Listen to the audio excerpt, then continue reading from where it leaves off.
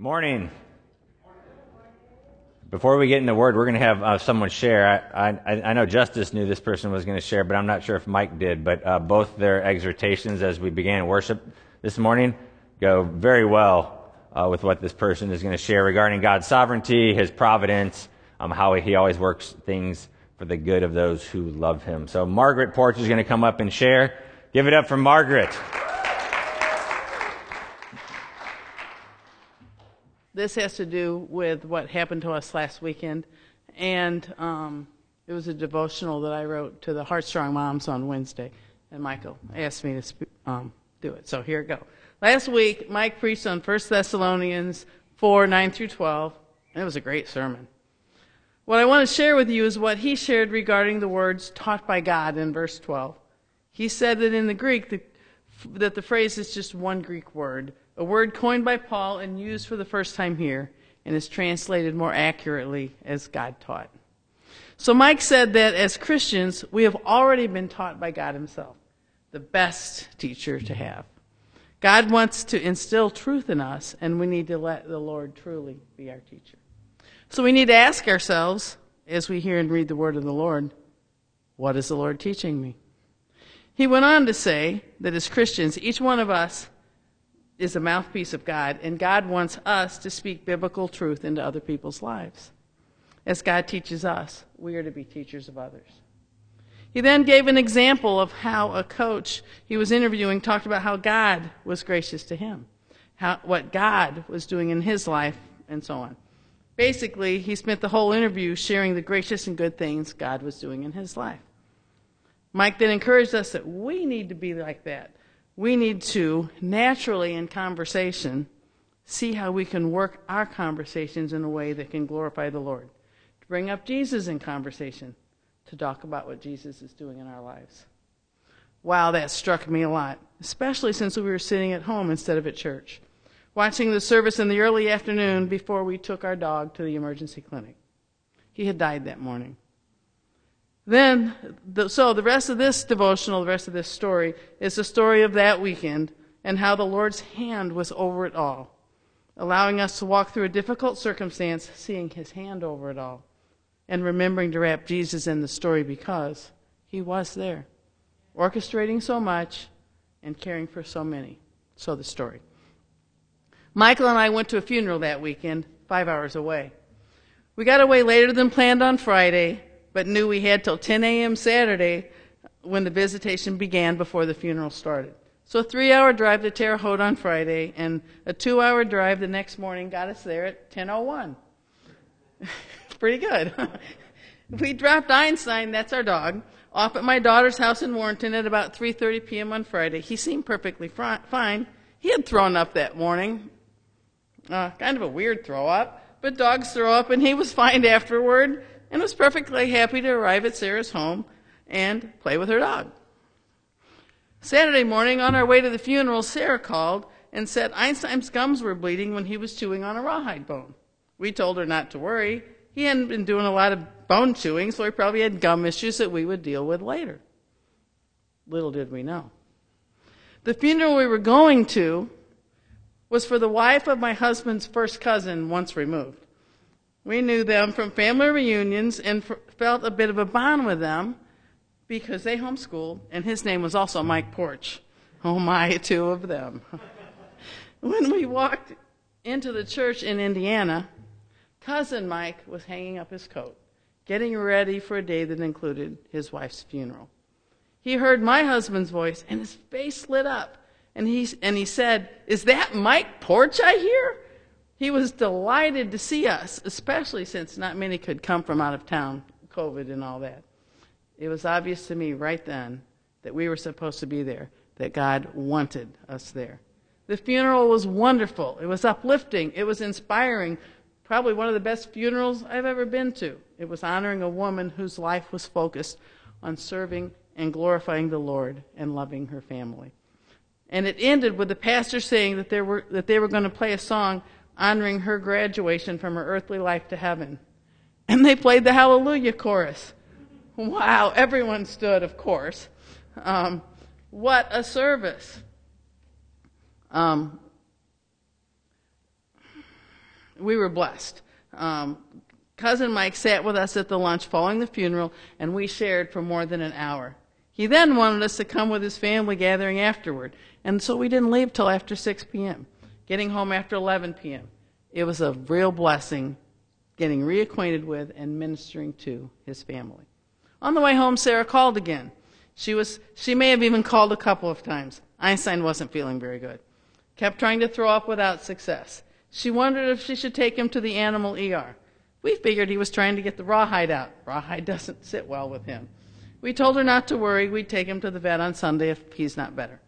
Sunday morning, Sarah called and said she was bringing him home before church started. He still wasn't doing well. I got a call in Sunday school. Fortunately, I forgot to turn off my phone. Sarah was frantic. Einstein had gotten into the car without a problem. Sometime in the 40-minute drive to my house, he died. Just laid down his head and died. She opened her car to find him not breathing. We rushed home, more concerned about Sarah than Einstein.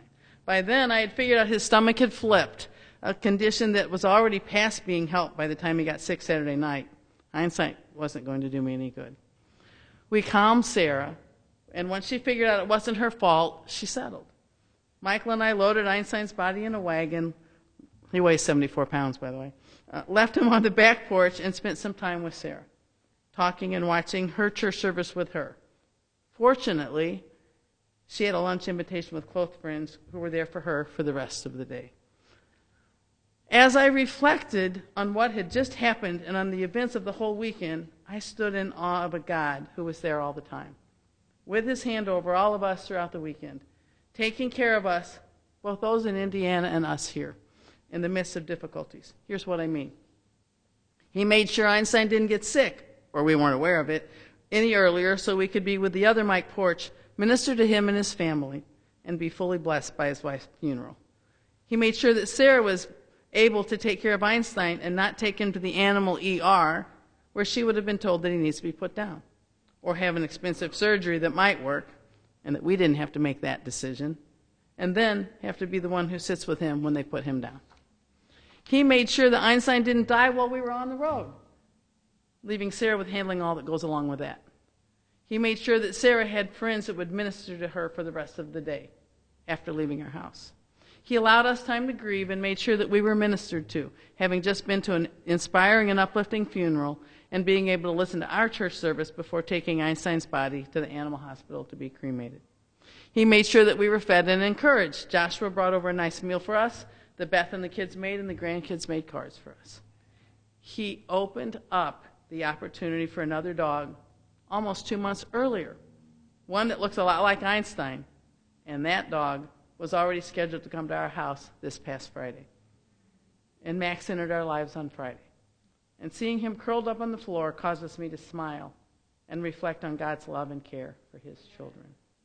He reminded me of the importance of human relationships. We may have had another couple of years with Einstein, maybe not.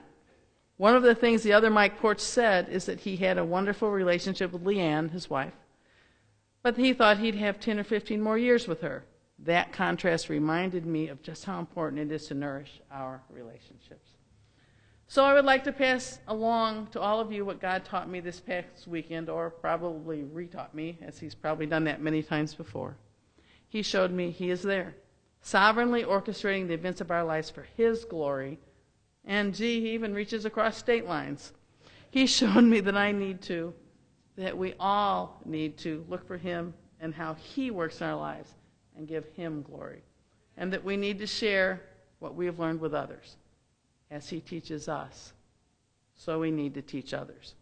So now, when I reflect on an inspiring weekend funeral of one of God's saints, as well as on the loss of a pet, a dog that we have enjoyed for the past 7 or 8 years, I rejoice and marvel in the God I serve and how he took care of so many of us this past weekend.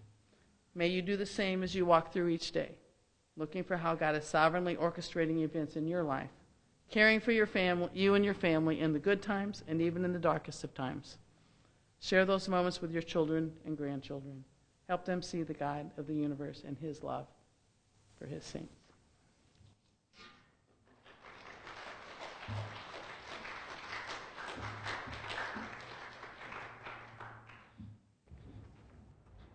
Thank you, Margaret. That was good. Is that encouraging? Don't worry, I'm not going to let Margaret's sharing cut short my sermon by any length, all right? In fact, the Pew Research, which does different surveys, they actually surveyed 50,000 different sermons across America recently, and they were looking for different things, but one of the things they looked at was the sermon length. And so they broke it down into 4 categories when they were given like the averages for sermon lengths. One was Roman Catholics, one was mainline Protestants, one was evangelicals, and one was historically black Protestants. And just a quick question, did we release the kids? Okay, go ahead and be released. So, which one do you guys think was the shortest? Catholics. Which one do you think was the longest? Okay. So the Roman Catholics, out of these 50,000 sermons, the ones that were Roman Catholic, average sermon length was 14 minutes. Mainline Protestants were 25 minutes. Evangelicals were 39 minutes. And then historically black Protestants were 54 minutes. So not to be outdone by my black brothers in the pulpit, I'm going to go at least that long today. All right, we're going to keep looking at 1 Thessalonians. If you want to turn there, chapter 4. We've been talking about a few verses on the topic of love. And we'll read those again, and then we'll get into it. Now, this subject of love, it comes up so frequently in the Scriptures.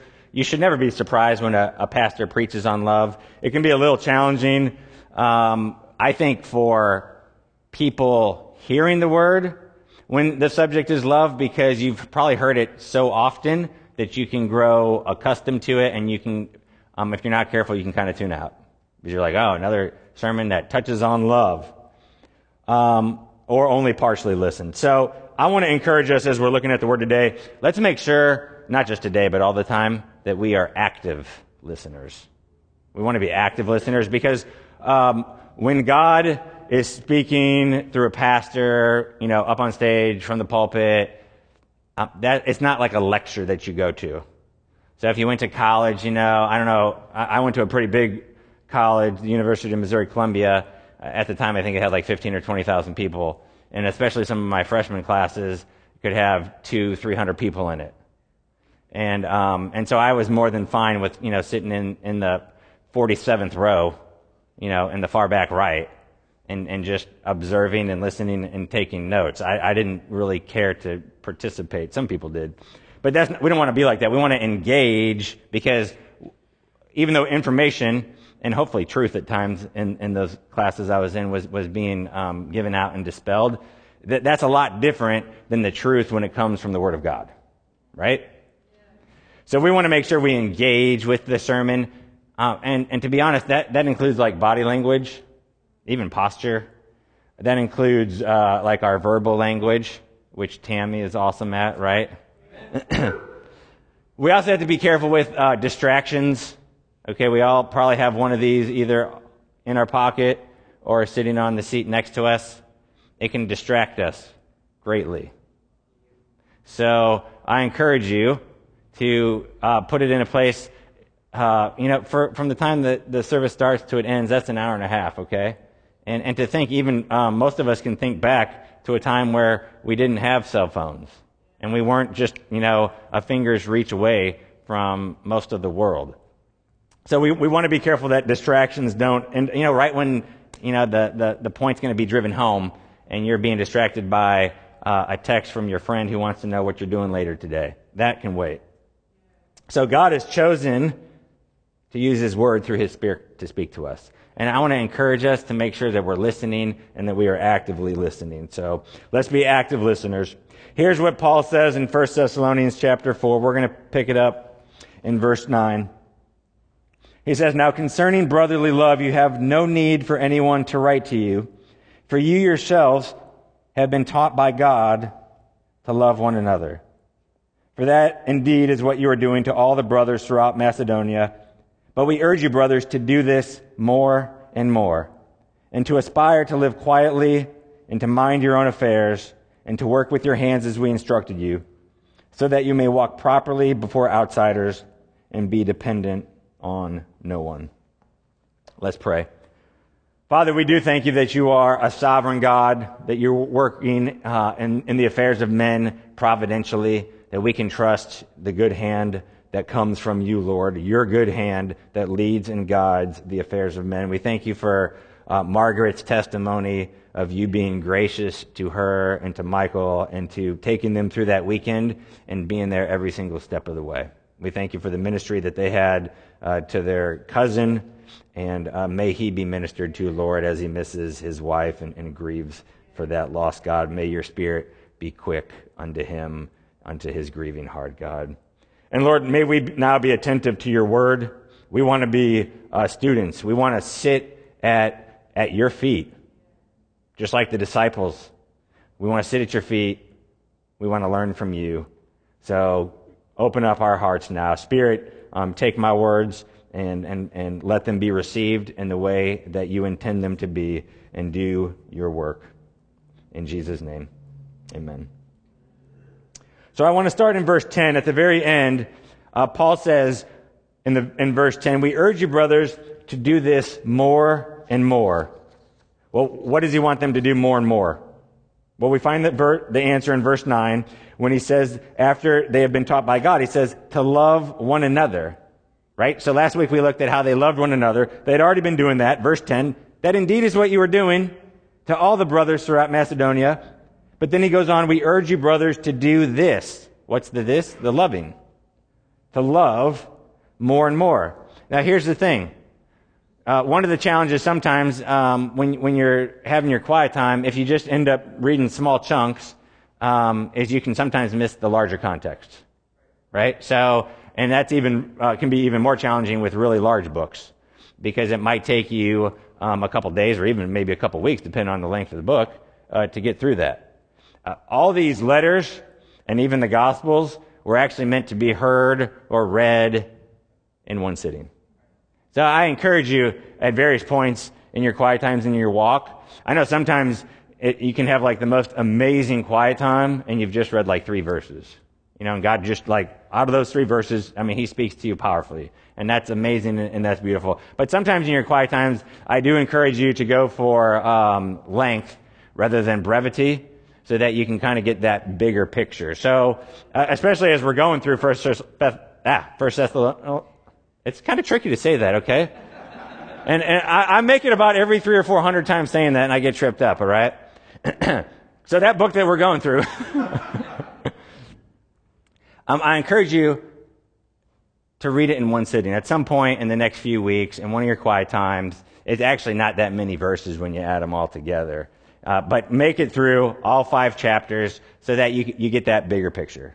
All right? So what we're going to do, I want you to see this, because there's actually a theme of love that is kind of woven throughout 1 Thessalonians. We're just going to touch on it real briefly. So look back in chapter 1. Now in verse 2 he says, we give thanks to God always for you. So when Paul's praying, he's thanking God for the Thessalonians. He says, constantly mentioning you in our prayers, remembering before our God and Father your work of faith and your labor of love. So one of the things he thanks God for is their love. They have a love for one another and for God, and he thanks them for it. Then go to chapter 3, and notice what he says in verse 6. But now that Timothy has come to us from you, and has brought us the good news of your faith and love, and reported that you always remember us kindly and long to see us as we long to see you. So what does Timothy do? He brings us the good news of their faith and what? Of their love. So Paul's thanked God for their love. That's what he experienced when he was there among them. And then Timothy brings back a report and says, hey man, they're doing great with faith and love. So he mentions it there. Then a few verses later in 12, and as you remember, verses 11 and 12 and 13 are actually prayers. So he says in verse 12, now may the Lord make you increase and abound in love. So first he thanks him, chapter 1, Then he commends them. Verse 6, he's commending them from their love. Hey, Timothy came back and he's like, man, you guys are rocking it with faith and love. Like, keep up the good work. Then in verse 12, he's actually praying what? That love that they have would continue to increase and abound. And then notice what he now does in chapter 4. He actually exhorts them and commands them to continue to do so. He says, you have been taught by God to love one another. Verse 10, we urge you, brothers, to do this more and more. When it comes to love, you can never love enough. Okay, we will always be practicing love. We will never be a master of it.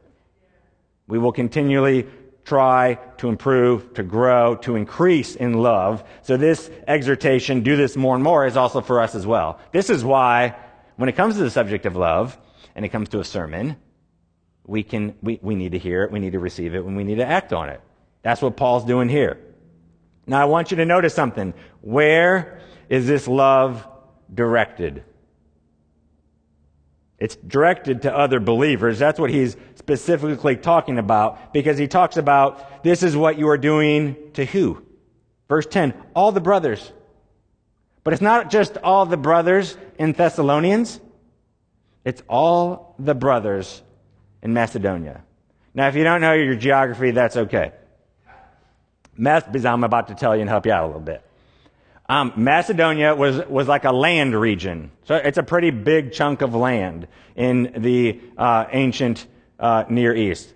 It would have included the Philippian church, the church that the Bereans had. It would have included the Thessalonian church. But it was a large, and many other cities and towns, but it was a very large geographic area. So when he says in verse 10, this is what you're doing to all the brothers throughout Macedonia, he's not just being like, in your little tiny village, or your little tiny town, or just in Thessalonica. No, I mean, he's saying like through this entire region. Like maybe think for us like the Midwest, the entire Midwest. Okay, to give you that picture. So not just even like St. Charles County, not just like Missouri, a pretty big area. Throughout the entire Midwest, throughout all of Macedonia, you are showing love. That's who they're displaying it to. But how are they displaying it? Had they even met most of the believers in Macedonia?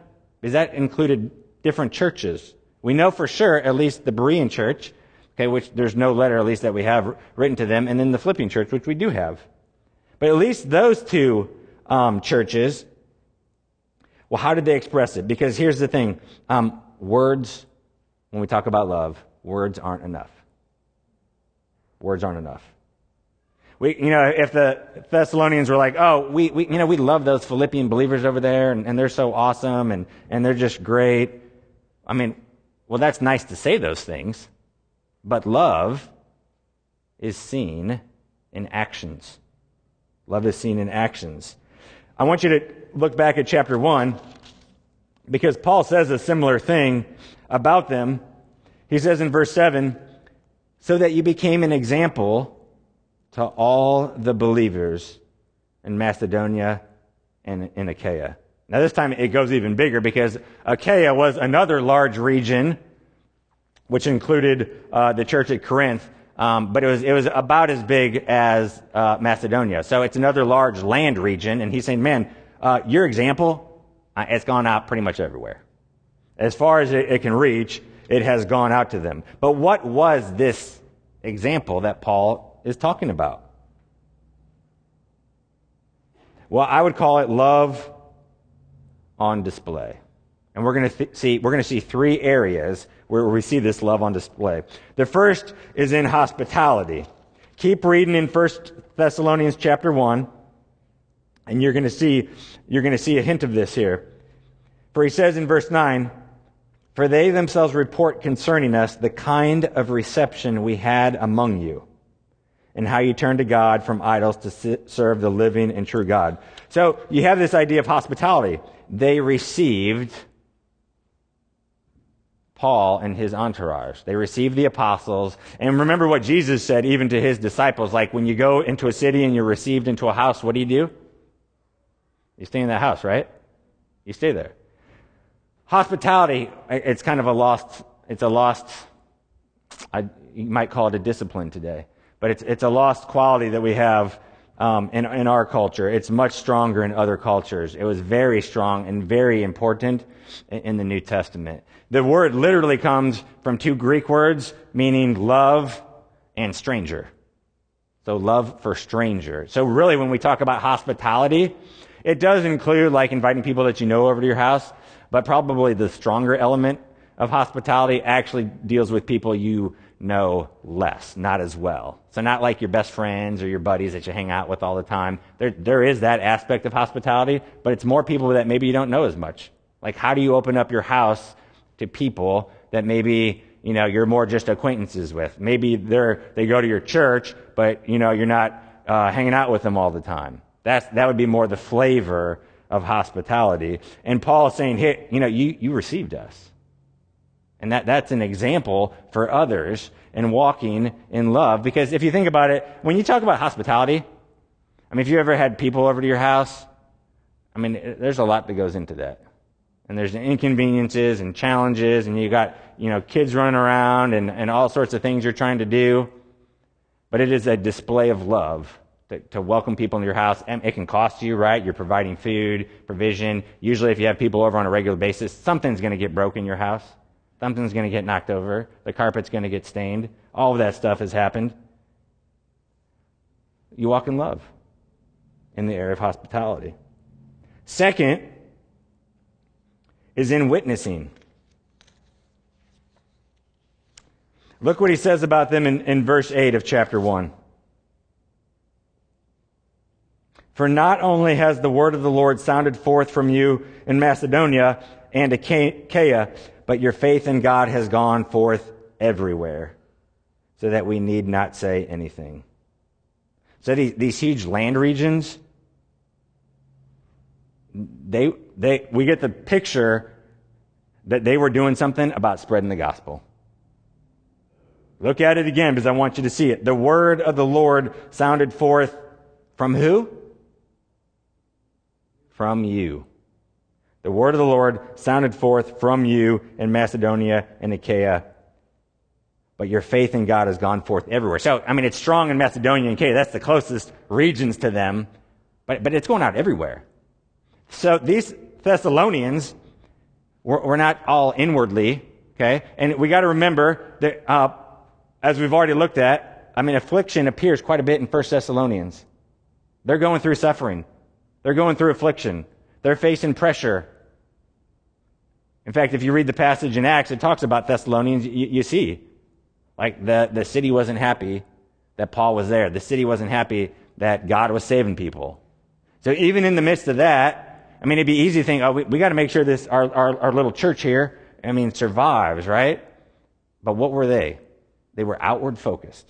Even in the midst of affliction, even in the midst of suffering, their focus was still on spreading the gospel. They wanted to be witnesses. They did such a good job that Paul commends them for it.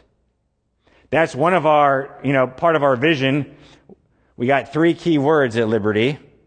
First is belong, second is flourish, and third is go.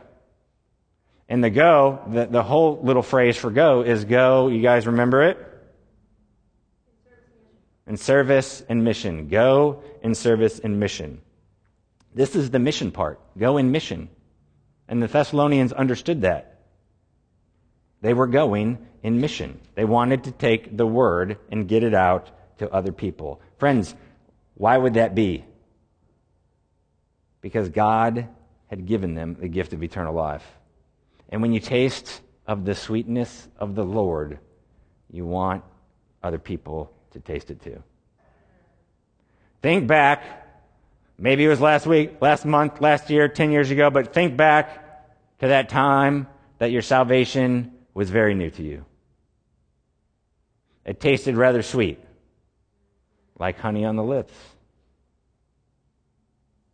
I hope it still tastes sweet like that today. But we sometimes need to be reminded of that. Evangelism, it starts in the mirror, Evangelism starts in the mirror. What do I mean by that? I mean, we have to look in the mirror and remind ourselves of what God did in our own lives. And we need to make sure we're preaching the gospel to ourselves every day. Because, friends, every single one of us needs to be reminded of the truths of the gospel every day. We should wake up thanking the Lord. I woke up this morning. I tossed and turned all night, which is not usual for me, but I tossed and turned all night, and I woke up, I don't know how many times, way too many times last night. But the last time I woke up, when my alarm was finally going off, I was thanking the Lord that I had another day to serve Him, to walk with Him, to come here and be with my brothers and sisters. I was thanking Him, right? Thanking Him for what, though? That He's my Lord and Savior. That He's done a work in me. That He's not brought it to completion yet. Praise the Lord. Because I've got a long way to go. He's got a lot of work to do. But He's bringing that work to completion. So evangelism starts in the mirror. But part of our go in mission is the gospel being spread. It's going to be in small areas around us first, but it should be to our Macedonias and Achaeas, where we're sending people out. Just like Raymond and Leanne that we had a few weeks ago, we're going to be a part of sending. If we can't be the sent ones, we want to be the ones that help send, right? We want to help send. So you have to go. If you want to grow, you have to go. That's how I'd say it. You have to go to grow. As I shared, I think, a few weeks ago, I've shared it before, I'll share it again. I mean, when I share my faith, I might not be always totally pumped up and excited 5 seconds before I start doing it, but I'm always pumped up and excited the rest of the day. Because I know God's going to walk me through it and carry me through it, and it's always a blessing. Every single time. I end up being blessed for it. The Thessalonians were blessed by it too. Thirdly, generosity. So first, hospitality. Second, in their witness. Third, in their generosity. I want you to see something in 2 Corinthians. Turn there. Keep your place in 1 Thessalonians, but 2 Corinthians. 2 Corinthians chapter 8. This is what God says to us. We want you to know, brothers, about the grace of God that has been given among the churches of Macedonia. Now, what are those churches again? Small quiz. Thessalonica, the Philippian church, and the Berean church, okay? So we want you to know, brothers, about the grace of God that has been given among these churches. For in a severe test of affliction, we just talked about it, 1 Thessalonians mentions it numerous times, in a severe test of affliction, their abundance of joy and their extreme poverty have overflowed in a wealth of generosity on their part. For they gave according to their means, as I can testify, and beyond their means of their own accord, begging us earnestly for the favor of taking part in the relief of the saints. And this not as we expected, but they gave themselves first to the Lord, and then by the will of God to us. So they gave, as it says, out of, in verse 2, extreme poverty. Extreme poverty. Not just poor, not just poverty, but extreme poverty. So they're in this extreme poverty, and yet they still give. So much that in the letter to the Corinthians, the second letter, Paul mentions it to the Corinthians by way of commendation. Look 3 chapters later, and we're going to see something similar in 2 Corinthians, chapter 11. In verse 9 he says, "And when I was with you and was in need, I did not burden anyone, for the brothers who came from Macedonia supplied my need. So I refrained and will refrain from burdening you in any way." So again, they saw that Paul needed help. Now, if you know the scriptures, what was Paul's kind of like secular job, so to speak? He was a tent maker, right? And a number of his letters, he talks about, hey, I wasn't a burden to you. Like, I worked with my own hands. I wasn't taking money from you. So here, it must have been very tough times because he's making tents and he's selling them, and that's how he provided for himself. But it must have gotten so tight that he needed some help. And who steps in? The Macedonian churches. They step in again with generosity. Romans 15 says something similar. Paul writes in Romans 15, verse 26, "For Macedonia and Achaia have been pleased to make some contribution for the poor among the saints at Jerusalem." Now, we just talked about the go in mission. This, I would say, is the go in service. Service is meeting physical needs. Mission is meeting spiritual needs. But when we talk about service, we're talking about physical needs. Maybe it's building a house for someone. Maybe it's doing a food drive. Maybe it's giving something that's going to cost us literally monetarily. It's going to cost us financially. But here's the thing. If we have a generous spirit, and Proverbs talks about it, we're not going to look at those verses right now, but Proverbs talks about the generous spirit. Generosity can't be contained. If you're a generous, it just it spills out from you, and you bless others because you're walking in generosity. Show me your credit card statement. Show me your bank statement. I'll show you your priorities. How we spend our money shows how we have priorities set up. Is it eating out? Is it clothes, entertainment? It's going to be there in plain sight. Are you generous? It's going to be there in plain sight. How do you show you care about the lost? We can say we love the lost all we want. We can say we want the gospel to go forth all we want. But how do we show it? Well, we actually do something. We share the gospel with them. That's the best thing we could possibly do. How do you show you care about God's people? We can say we love them all we want. How do we show it? Again, by our actions. In one way would be our hospitality. A second way would be our generosity. Because here's the thing, friends. When we come to this topic of love, love is a mark of a true believer. Okay, what kind of love? Well, a love for believers in Christ. But it's actually more than just a mark. It's actually a test of true Christianity. Whether we love other believers is a test of our true Christianity. Look at 1 John.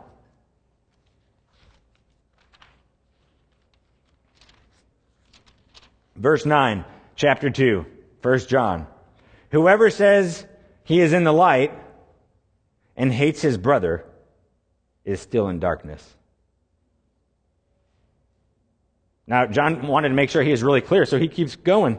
"Whoever loves his brother abides in the light, and in him there is no cause for stumbling. But whoever hates his brother is in the darkness and walks in the darkness and does not know where he is going because the darkness has blinded his eyes." I remember reading this as a young believer and having to read it 3 and 4 times. I was like, I can't believe John just wrote that. But he is saying the test of our Christianity, if you're in darkness, you're not a believer. If you're in the light, you're a believer. He's saying, you want to see if your Christianity is real or not? You want to know if you're really in the faith? We can look at if you love people, if you love brothers and sisters in Christ. Look at chapter 3, 1 John.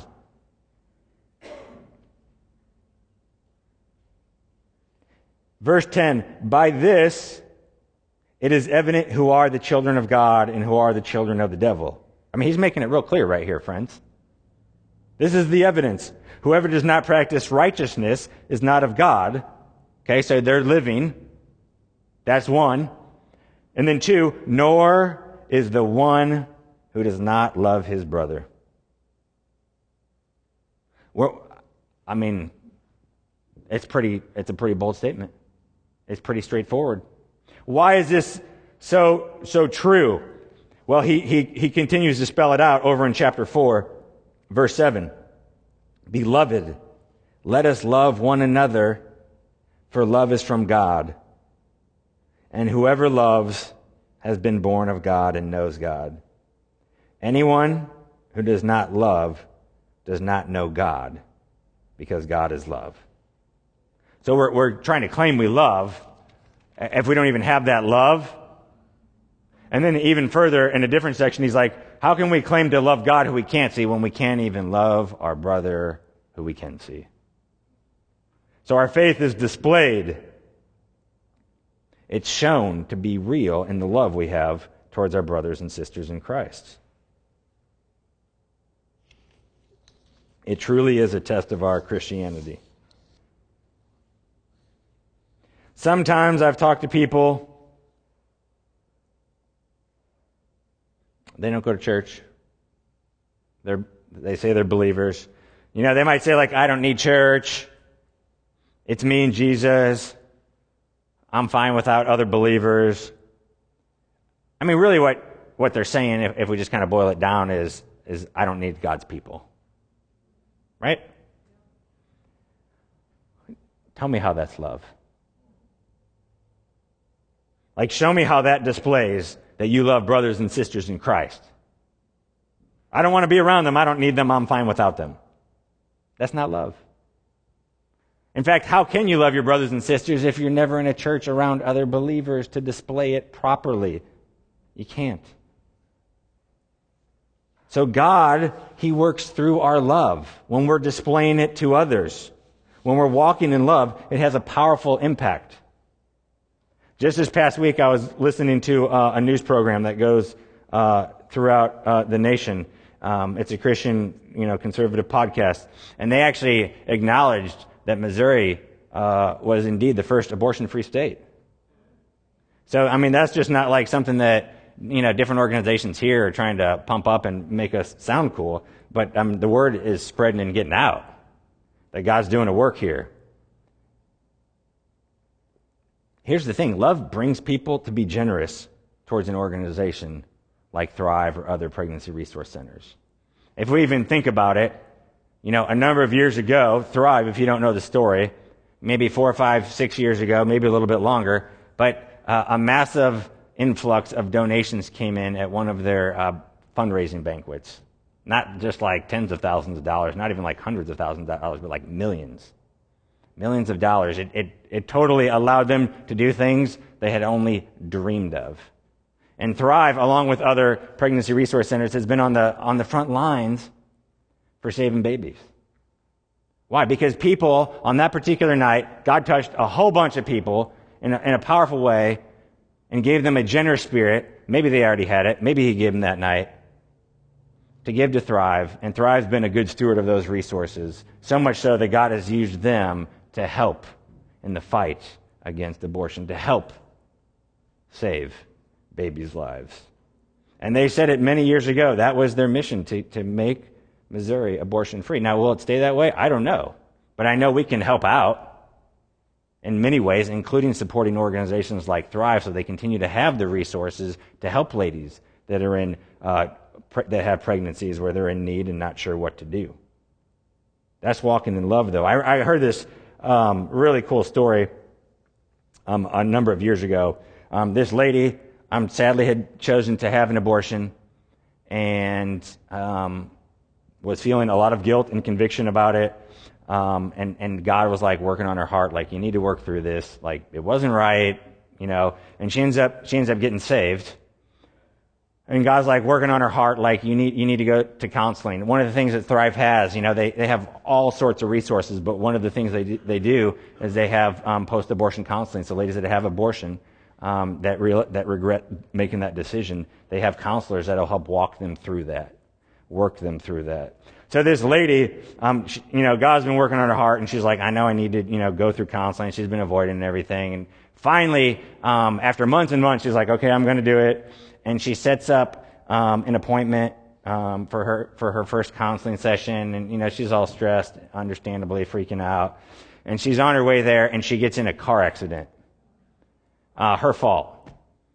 And the guy jumps out of the car and comes like running back to her car. She rolls down the window, and he's like, I don't know like where you're supposed to be or what's going on, but he's like, don't worry about the car accident. Just get to where you're going. You're supposed to be there. And it was like God, speaking through this man, like, hey, I'm going to take care of things. I got you. Like, you're going to be okay. And God ended up using that. She got to the counseling session, and the Lord helped her work through that painful time in her life and that painful decision she made. But God works through our love. And real love is willing to go and will go to extreme ends. We're still in 1 John, so let's just look at it. In chapter 3, verse 16. By this we know love, that he laid down his life for us. Who's the he? Jesus. By this we know love, that Jesus laid down his life for us. Well, why do we know by this? How do we know it's love? Well, because we know that's a loving thing to do, for someone to lay down their life for us. And then it goes on, and we ought to lay down our lives for the brothers. That is a sacrificial love. Friends, that is the love that Jesus willingly went to the cross for you, to take care of your sins once and for all. He made a covenant with the Father because he wanted for you to have opportunity to be reunited with the Father. The fellowship is broken. Your sin breaks off that fellowship immediately with God. It's gone. And that sin continues to be a wall between you and God. The wall has to be dealt with. It's a wall, if you want to call it, as Ephesians does, it's a wall of hostility. And you're the enemy of God. You might not feel like it, but you're not walking in his ways. You don't love him. You don't really care about him. He created you. So there's this wall, and Jesus is like, I'm tearing down the wall. I'm going to tear it down. I want you to be able to get back to the Father. So the Father sends the Son to grab you back for his own, to get you back to the Father's side. So he pays the price. The only way to tear down that wall is for death to occur. It's either going to be your life or Jesus' life. So Jesus pays the price. He pays the eternal price. You either have to pay with an eternal death in hell, or Jesus pays it. An eternal God can make an eternal payment, right? And he makes the eternal payment. Why? So that you can be brought back to the Father. How does that occur? Through your trust in God. You're like, God, that is amazing that you did that for me. Like, you want to just wipe the slate clean? You want to wipe the slate clean and just take care of all my sins, and you'll be with me? And you want to walk with me, and you want to know me? You already know me. But you want me to know you? Lord, how does that occur? Through trusting in him. That what Jesus did was enough. That you don't have to do anything, friends. No works. The Bible says it's not about works. It literally says it's not about works. Over and over again. God takes you and declares you to be righteous. How? He does it through the gift of faith. That's the instrument. You got faith. You trust. And there's all sorts of different kinds of faith. But like a real faith that truly trusts. It knows the truth, it believes the truth, and then it walks in that truth. That's what we have to do. It's not just like, oh, yeah, that's kind of true, that's cool, or whatever. No, it's like life-changing, life-altering. You realize that God did not spare his own Son just for you. That's life-altering and life-changing, if you truly believe it. So you trust in the Father and what Jesus did for you, the Son.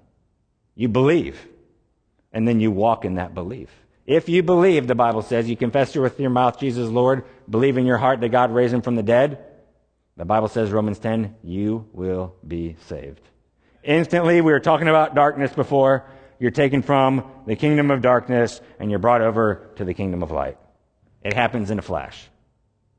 From darkness to light. And man, is that light wonderful. When you're in the darkness, not so good.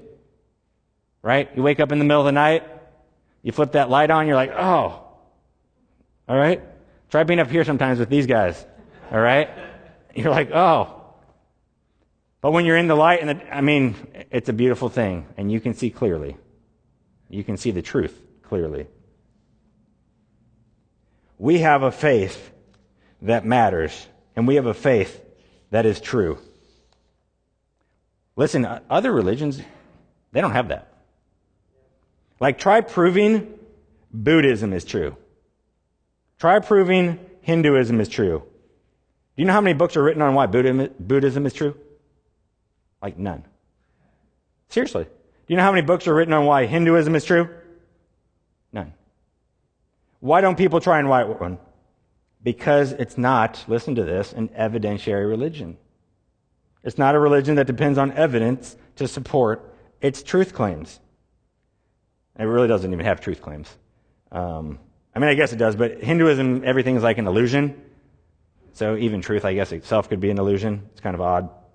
But listen, there's many books written on Buddhism and Hinduism. I had to read them in college. That was part of my degree in religious studies. Many books on Buddhism and Hinduism. They got their own set of scriptures, too. All those books, though, they talk about like why it's good for you, why it's helpful, why it's insightful, why it's comforting. Well, that's fine. Massages are comforting, but I don't want massages to be the foundation of my worldview. Okay? Steroids can be helpful, but I don't want steroids as the foundation for my worldview. And even sport commentators can be insightful, but I don't want sport commentators as the foundation for my worldview. We want the bedrock of our faith to be founded on truth. And that's what it is. Let me just say one more thing. If we're going to live out our faith, well, I just want to speak to the parents for a moment, or even the parents-to-be. Whatever you raise your kids with is what you raise them to.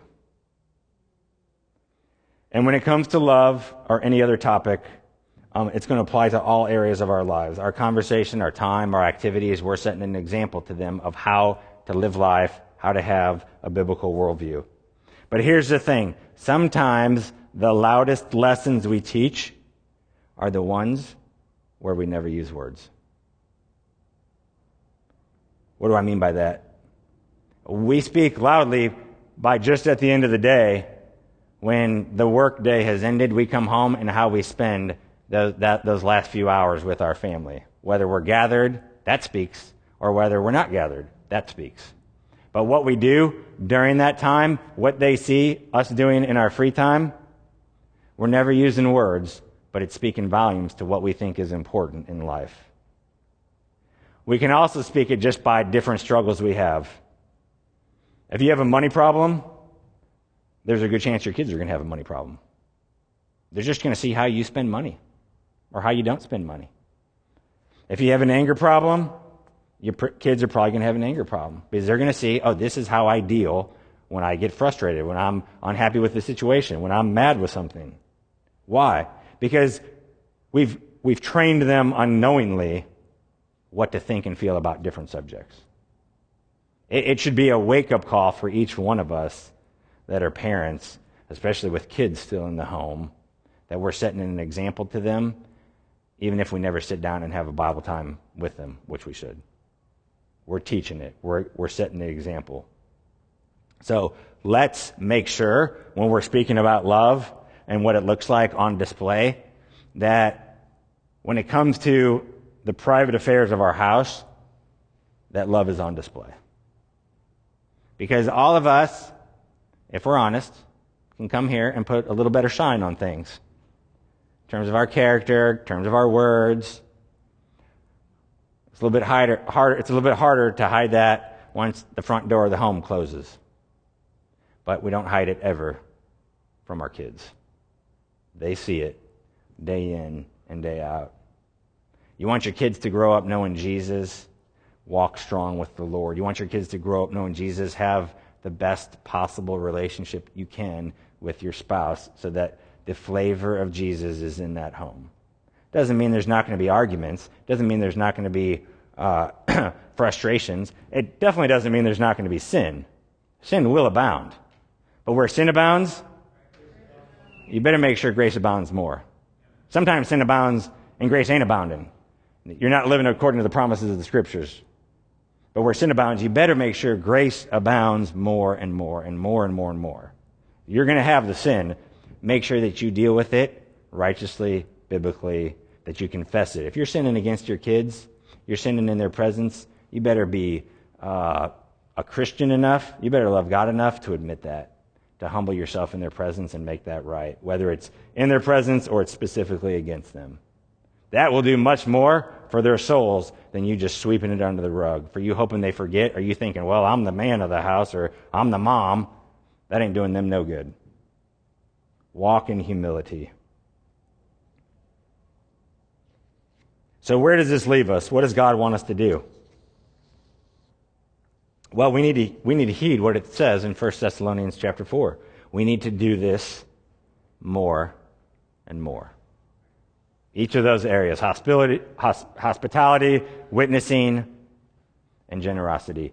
Do this. That's the sign of our love inside the church and outside the church. We need to do this more and more. Where are we falling short in these areas? What do? We confess it. We repent of it. We change and we walk forward with God's grace. Let's pray.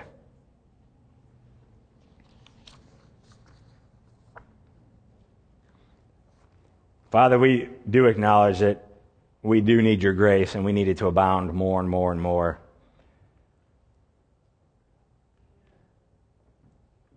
Lord, give anyone who doesn't have the gift of faith, Lord, give them true saving faith today, that they might trust in you, they might believe in you, they might see your goodness, they might see the offer of eternal life and want to be forgiven of their sins, want to be made right with you, want to be whole in your presence.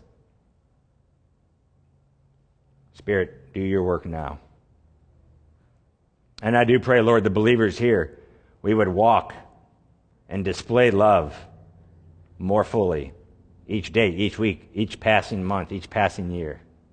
Let it be evident and prevalent in our lives, in our families, in our church. May this be for your glory, Lord. Amen.